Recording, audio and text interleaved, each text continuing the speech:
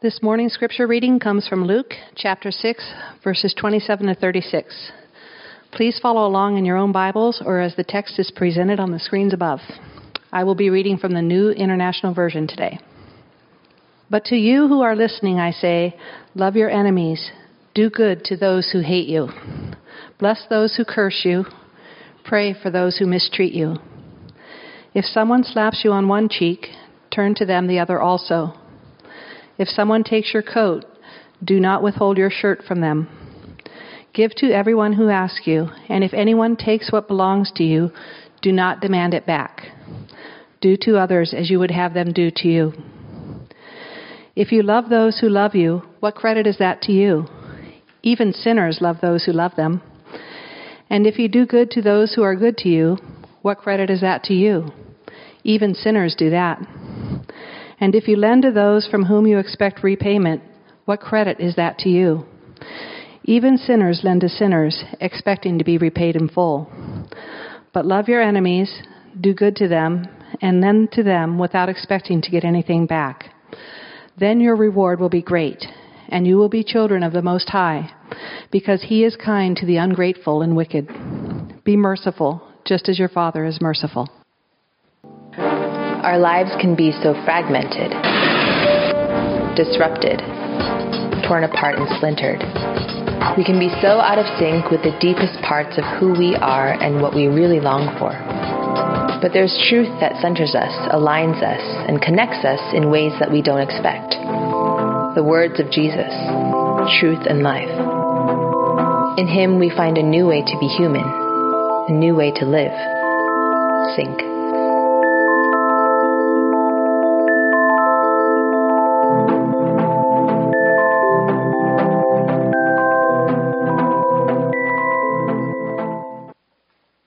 How y'all doing? It's hard being human, isn't it? And it's good to know that Jesus was human. It was hard. And one of the things that we have to ask, I think it's really good to ask, is Jesus the smartest person ever? And I love that question. And it comes out of this book that my wife just made a comment that it's sure a lot of markers in that book. And this is called The Divine Conspiracy. It's a book that probably, outside of the Bible, has had the most influence on my life. And I feel very indebted to it. And I don't know how many bookmarks in it, how many highlighted places and underlined places. And I've recommended it to people, and they've come back to me and said, how did you ever get through it? But to me, it was just life at the time. I read this about 20 years ago, and it's 400 pages of just wisdom and life. And one of the questions, I can't remember what page it's on, but you know how when you really know a book, I can kind of see it there on the page. And he asked that question, is Jesus the smartest man ever? I mean, smarter than, I don't know, Einstein or Newton or Freud. Or Oprah, for heaven's sake. Yeah, or you. Because that's really the question. Is he smarter than you? And Willard makes the case that if he is not smarter than you, then you should just ignore what he says. Really. I would say the same thing. I mean, does Jesus know more about God, life, the things that matter than anyone else? And if he does, you better listen to him. And if he doesn't, you're free to not, whatever. There's a football game on right now somewhere, I'm sure. But the things that Jesus said are, we're in this series called Sync, and if we're going to align ourselves with His words, we need to be sure that what He says comes from that place of great wisdom and authority, and we can trust Him. It's a tough sell. Love your enemies. I mean, there's a lot of things I could say, or Jesus could have said, that are a lot easier to do, a lot easier to promote. I want you to think right now about who your enemies are. And we'll come back to that question. But we all have them. And we're going to go through this passage of Scripture with a little bit of an outline here. What is Jesus saying? How do we miss it? And how do we do it?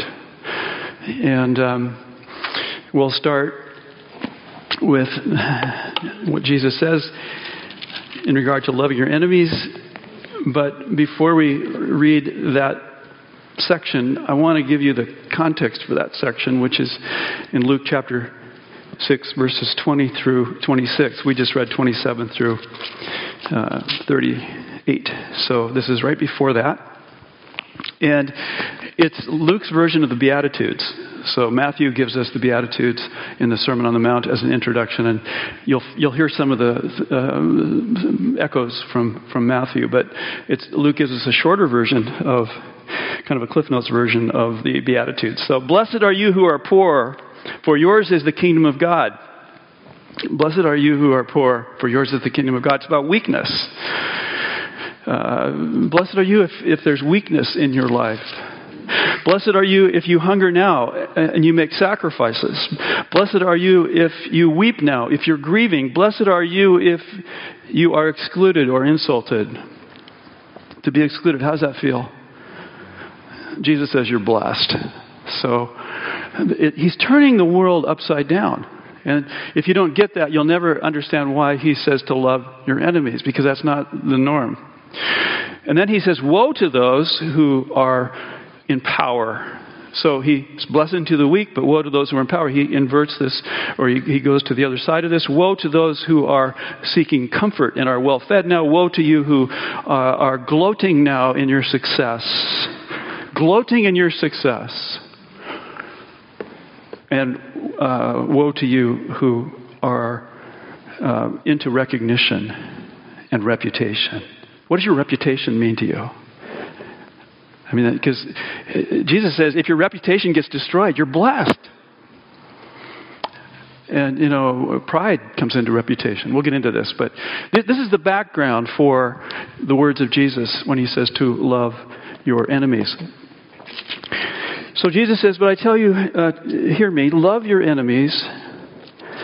And Willard gives us a great, I think, quote here about enemies. Few of us manage to go through life without collecting a group of individuals who would not be so sorry to learn that we have died.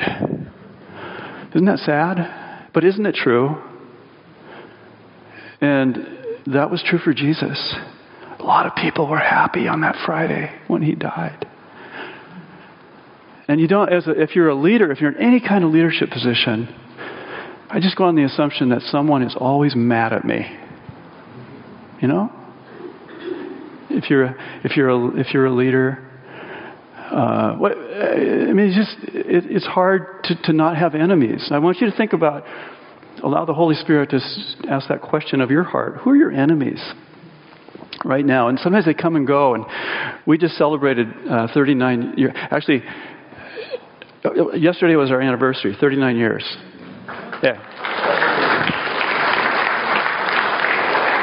We celebrated it with a taco bar and a dunk tank over here. It's great.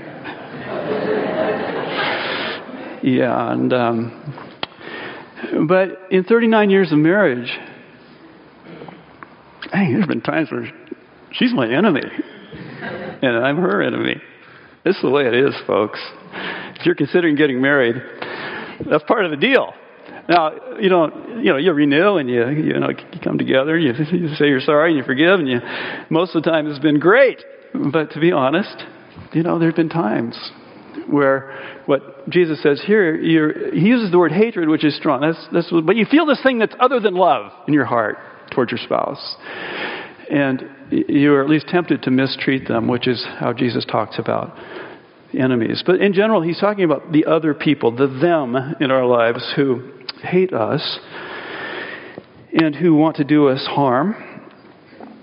And he gives us three three specific things to do. To do good, first of all, to do good to them. That's what it means to love your enemy, is to do good. Do something good for them. You can figure out what that might be. We'll get into some a little bit. And you can bless them. So doing good and blessing are very similar. And you can also pray for them. And here's something that I just heard another testimony on this week, that somebody who had an enemy in their life, and they prayed for them, and there was just this dissolving. of the anger and hatred in their heart as they prayed for them. So I've heard that and experienced that myself.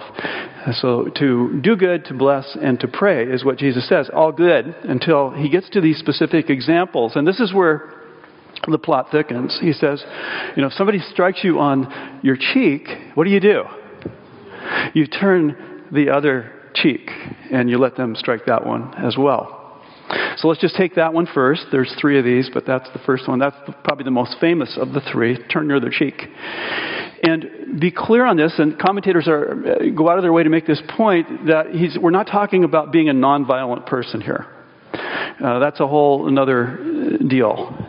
We're talking about being able to absorb insults where your ego is on the line and not retaliating. And your retaliation could be in a form of violence, or it could be in the form of gossip, or it could be, whatever.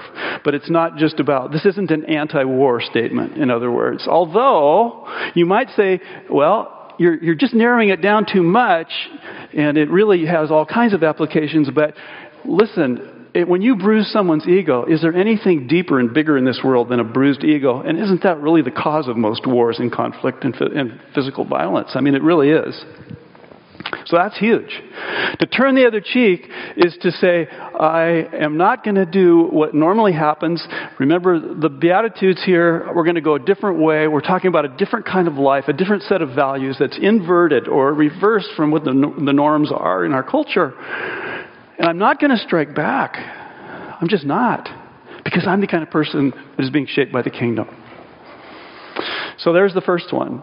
And the second one is if somebody takes your coat, then you give them your shirt as well. I mean, and there's a generosity factor in there, but there's also this thing, if you don't have your coat on and you don't have your shirt on in that culture, guess what? You don't have anything on. And there's shame in being naked. Now let's just do two things so far. Remember the teacher here. Is Jesus smart or not? I mean, I don't know at this point if that's all we have to go on. But here's some credibility for him. That when we look at Jesus on the cross, he has turned the other cheek. If you can look at the cross that way, and he is naked. And he has been insulted. And he has been shamed. And he has been generous. And that's the third point, is that Jesus says, is that if somebody asks you, you actually surprise them with your generosity when they ask you for something.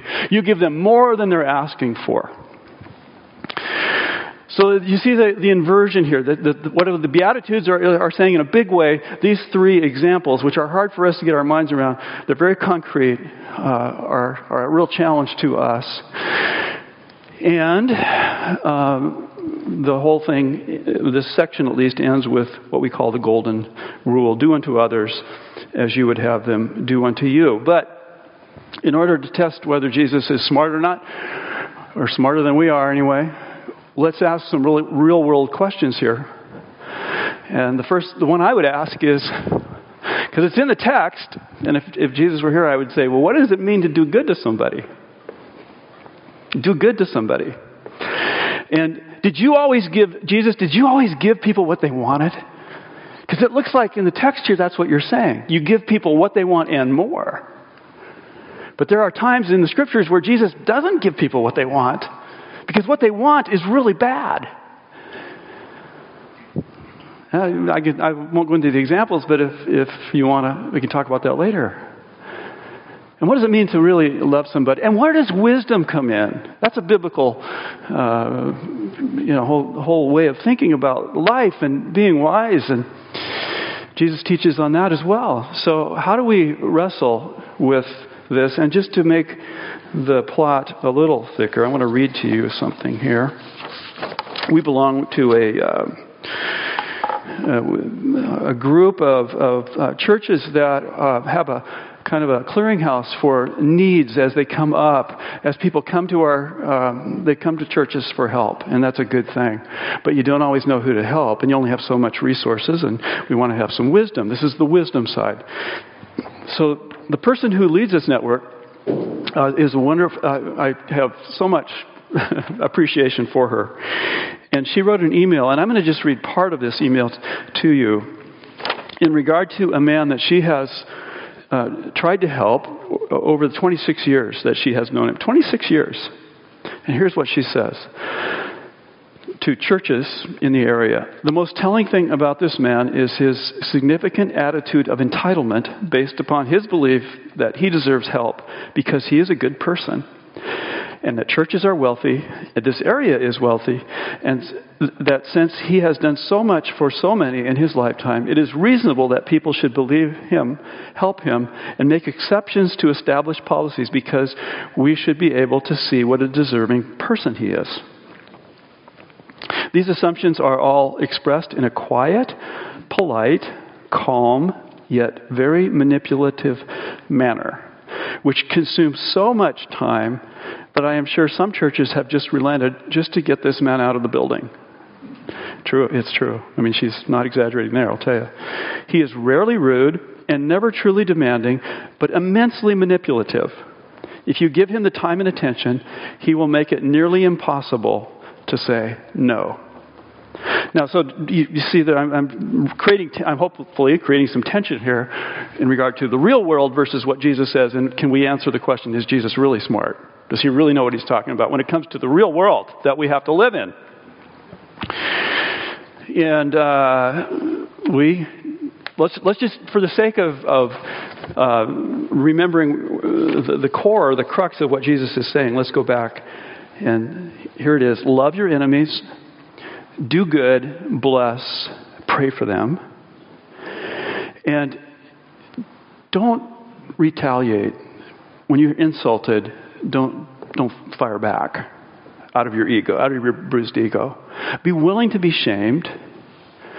And be generous. I mean, that's the stuff we can hang on to that Jesus says that makes sense. It's when we get into these specific little categories that he gives that, we want to ask these questions. Okay, so let's go. I'm going to try to give us a little bit more here and look at some of the ways that we miss it, and maybe this will help. And I'm going to give you two examples of ways that you might get it. And the first way we miss it is to dismiss Jesus' words based on kind of what I've already suggested here, that you can dismiss it. I mean, those are nice words, but they're not for the real world. They're great if you have like a coffee table with a devotional on it. Those words are really great there, But in the real world, by the way, have you looked in your mailbox lately at these things? Wouldn't you rather read what Jesus says than some of the stuff that is just vitriol stuff from one political person to the other? Don't look in your mailbox. I don't recommend it. But that's every day. There's something in there. Okay, so I remember we had a woman in our church in Alaska, and she wanted to run for the state house, and she came to me, which I thought, that's kind of cool. She's coming to her pastor to see. You never know what, but she wanted at least me to pray for her, and I did that. But I remember going to the script or the words of Jesus here about loving your enemies. I said, "Are you going to be able to love your enemies there? Because that's really what that place is all about, enemies. Can you really love them?" She said, "Oh yeah, I can do that." And she said, "I think I have 3 friends who are Democrats or something like that. I can do that. Whatever." Do you know that she is known as the cutthroat of Juneau? Honestly, she has alienated most of her own party from herself, and hopefully she's not listening to this online. I always kind of fearful about that anymore. Cut that part out. The political world is the real world, and Jesus' words just don't work there. That you can make that argument. We can miss it in that way. It really is difficult. We can also over-literalize Jesus' words, and some of us tend to be more legal in the way we think. And one of our sons was always, he would over-literalize something in order to not have to do something. And it was kind of a game we played with him. But here, let me give you an example of what that might look like here. Well, it's actually been said before that, I will turn the other cheek, but then I'm going to knock you on the head. Okay? there's no change of heart here, and there's really not a change of behavior either. But it's sort of formally going through the motions. Or, but hit me in the stomach, and then we'll see what's going to happen. Or in relationship to taking your cloak. Yeah, you can take my cloak, you can take my shirt, just don't take my shoes or my pants. And these are ways we can get around just a strict legal thing. Or we could say of the guy here that I read the email in regard to, we will give him 3 times more the amount just because Jesus' words are taken literally. We love manipulation around here. And we have no problem with it. So we're going to bless you and do good to you so that you can be more manipulative. That's sort of... But if you just take Jesus' words in a kind of wooden way without wisdom, and that's where you end up. And you miss it. I think you miss it. So, in order to get it, I'm going to give you 2 examples. Some of you may be going out to a restaurant today for lunch, so here's one for you. This is more of a hypothetical. The second one's more as a life story thing for me. But let's say you go to a restaurant, and the service is atrocious. Not only is the service atrocious, but the attitude with which that service comes is really stinky. Okay? So you got it here. There's a waiter or a waitress who is not doing their job very well. And what do you do? What's the thing that the world would say to do? No tip, or a minimal tip. So I can say that I've done that before. Okay, it's just the norm. It's what you. That's kind of like common wisdom or whatever. And then somehow you find out that the reason that this person, this waiter, this waitress is being so bad is because they just found out their spouse has left them. And they have financial pressures at home. And the last 3 tables tipped them nothing. Now what do you do? What's the opportunity? What is the opportunity for you to show the kingdom of God in that place? And bless that person. Do good to that person. Maybe pray for that person. And their life will be changed. Maybe. That is what we're talking about here. Does that help clarify a little bit? No. We had a son who was a waiter. Actually, it was our son who tended to be legalistic on things, and he got to be a waiter. And boy, it's a tough deal being a waiter, waitress. You come home and it's all about tips. And anyway, if you go to lunch today, I hope I've made your lunch richer, not poorer. Yeah. So then the second story, and just to be clear, if you're visiting with us, I like to share my failures. I do. I think it's good to share failures. And the warning on this is it's not a failure. So I feel like I'm maybe putting myself up in a good way or something. But anyway, so set that aside. And the topic is, this is really kind of a weird one. But it was about 20 years ago, right when I was reading this book from Dallas Willard, actually, and wrestling with the Sermon on the Mount. That's what the book is all about, the Sermon on the Mount. And what to do with the words of Jesus. At the same time, my pastoral ministry, I dealt a lot with men and men's issues.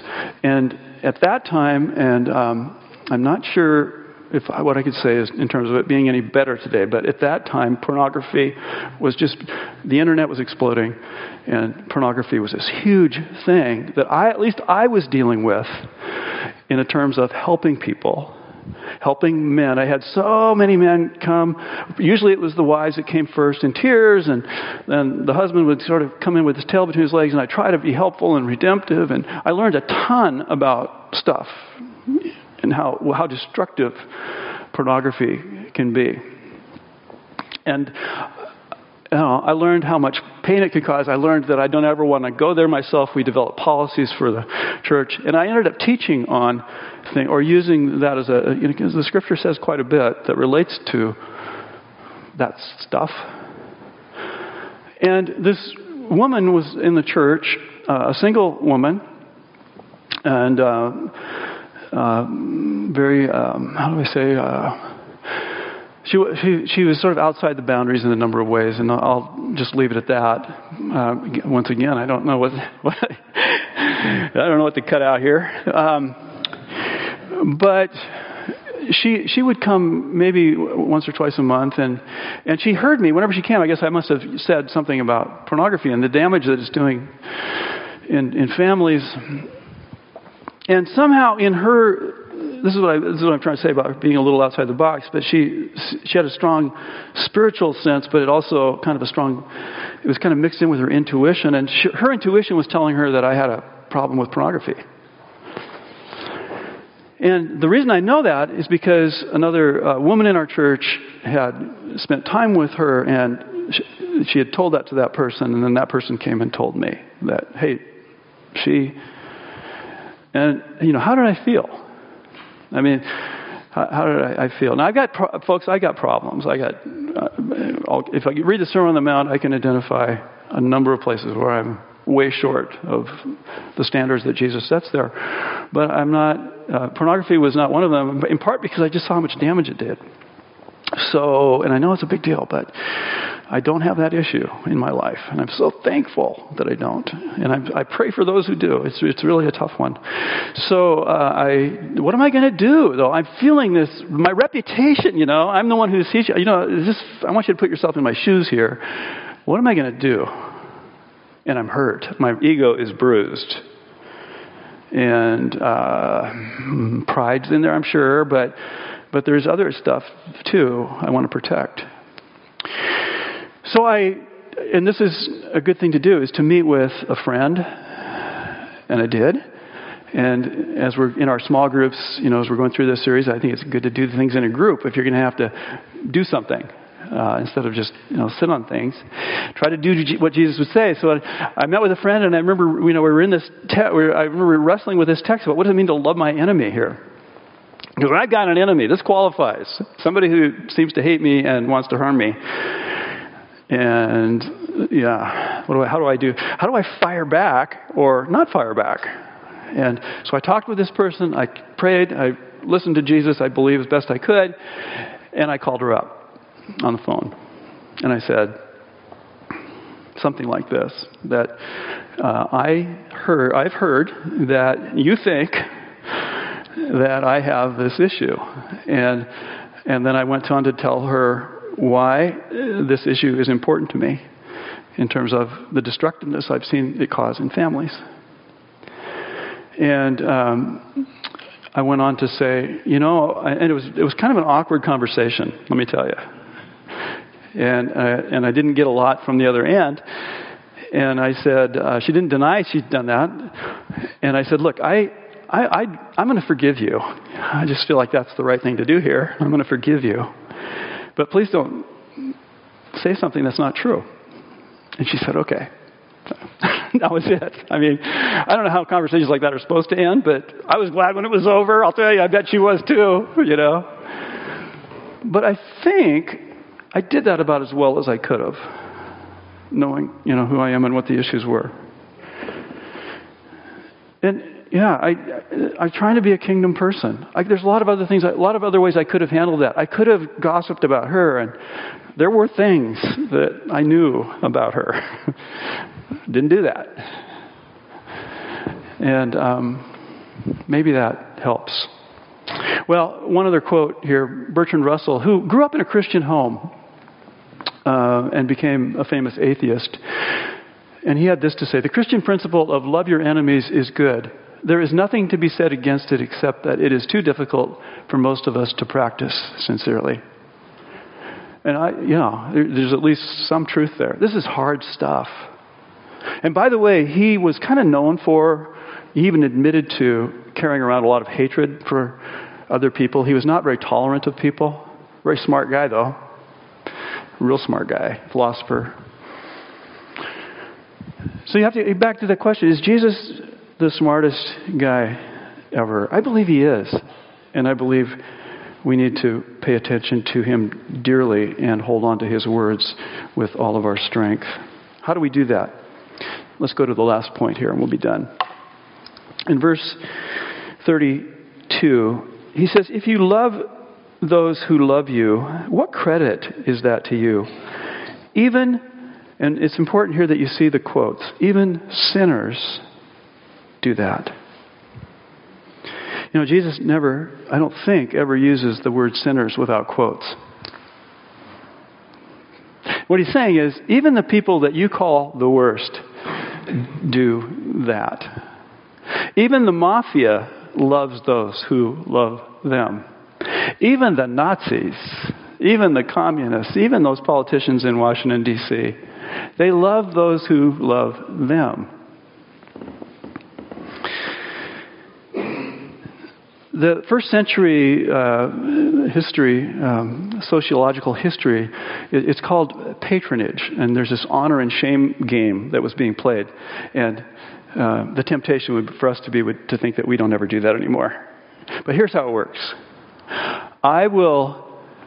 Let's just take Jesus' words here. I will do good to you, and I will bless you, and I will pray for you. And because I did that, you're indebted to me. And there'll come a day where I will cash in my chips and I will rise up in the eyes of society. The whole first century the world that Jesus is living in is based on that patronage principle. And it's the way of the world. Now, does that ever, where you work, how does that sound? I'll do good to you, but I expect a pay raise, or it's normal to life. Or if you have politics in your workplace, which I don't know any that don't, you're going to have some of this stuff going on. And Jesus says, I have a different way than that. And we find that in verse 35. He says, if you do things my way, then your reward will be great. If you love your enemies, if you love those who don't do good to you, who don't do the things that you want them to do for you, who want to hurt you, if you love them, your reward will be great. And you will be sons, or you will be children of the Most High. Because he is, now listen to this. Now he's speaking to his disciples here.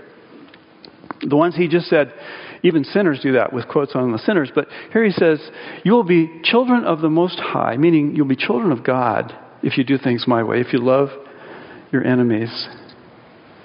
Because God is kind to the ungrateful and wicked. He's telling his disciples that they're children of God who are loved, and they're ungrateful and wicked. He's telling us, we like to talk about sinners, and he's telling us that we're ungrateful and wicked. And that's where the thing really gets hot. You either say, no, I'm not, or you say, yes, I am, and I am so amazed that God is so kind to me, and his love to me, and I am so lost, and I am so loved at the same time. And it's that spontaneous thing of being lost in love, being wicked, and being on the receiving end of kindness that does something in your heart. And you realize, because the last line here is, be merciful as your Father in heaven is merciful. Your Father in heaven loves his enemies. He loves you. You are or were an enemy. Be merciful to others. Love your enemies. Okay, do you remember earlier I said, do you have any enemies? Do you have any enemies?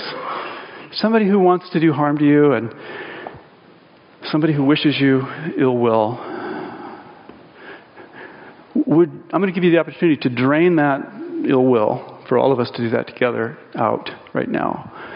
And let's pray a prayer. So if you think about who might be your enemy, could be sibling rivalry counts. Okay, that's an old one, but there's lots of work, neighborhoods. Think of who your enemy might be, and we're going to pray together. Who are my enemies?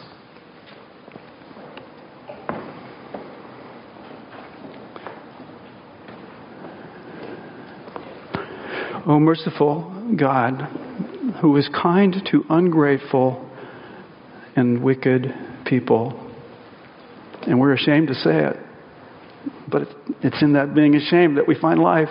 We're ashamed to say it. That's us. People like us. People so lost and so loved at the same time. Who are those people, Lord, that you have placed in my life?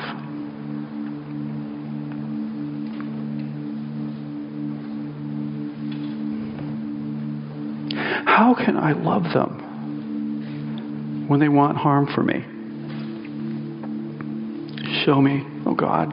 Show me what it means to be good to them, to bless them, and to pray for them. To absorb shame for their sake. And God, we don't just need your example, although we're grateful for that. We need you in our hearts, functioning out of your mercy for people like us. So we pray for that now. Jesus, come in, enter in to those places of the heart. Drain us of the ill will that we feel. Drain us of the hurt that comes from being attacked in our reputation, from being slandered, whatever it is. Drain us, Lord. And replace that with mercy, love, grace. That we might be children of the kingdom. We pray this, Jesus, in your name. Amen.